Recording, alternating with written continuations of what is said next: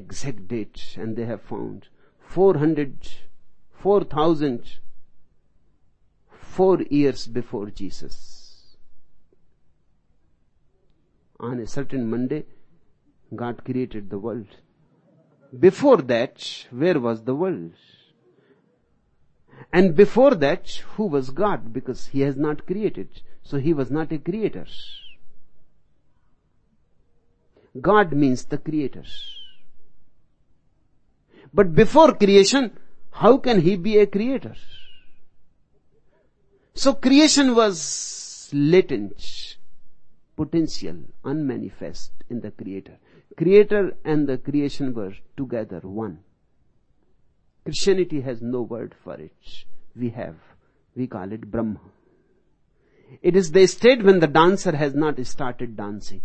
The dance and the dancer are one.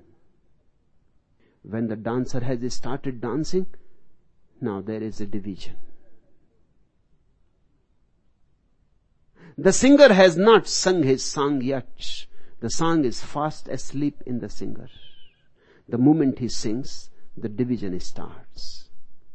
The painter, once he paints, is separate from the painting. The second word in India is Ishwar. Ishwar means the creator.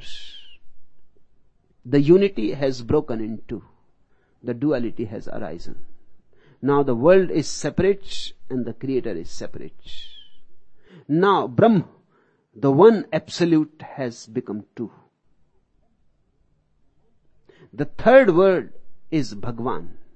It means anybody who has again seen the unity of the dancer and the dance, of the painter and the painting, of the poet and the poetry, of the creator and the creation. One who has seen the unity again.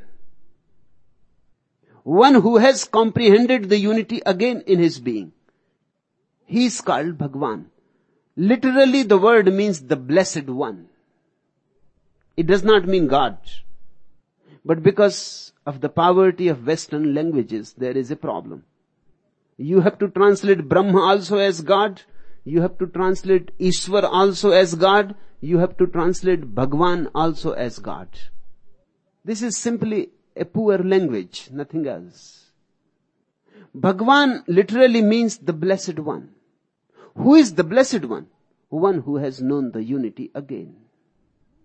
One has reached to the original source again. He is called Bhagwan.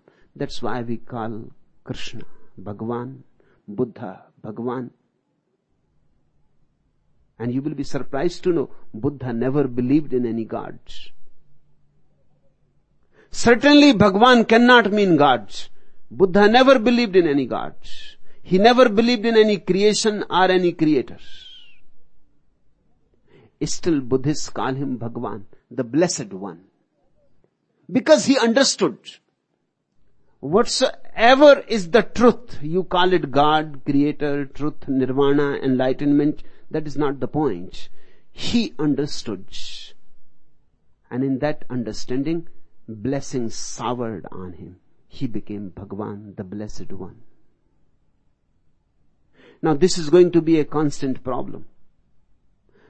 I declare myself to be the blessed one. I have seen.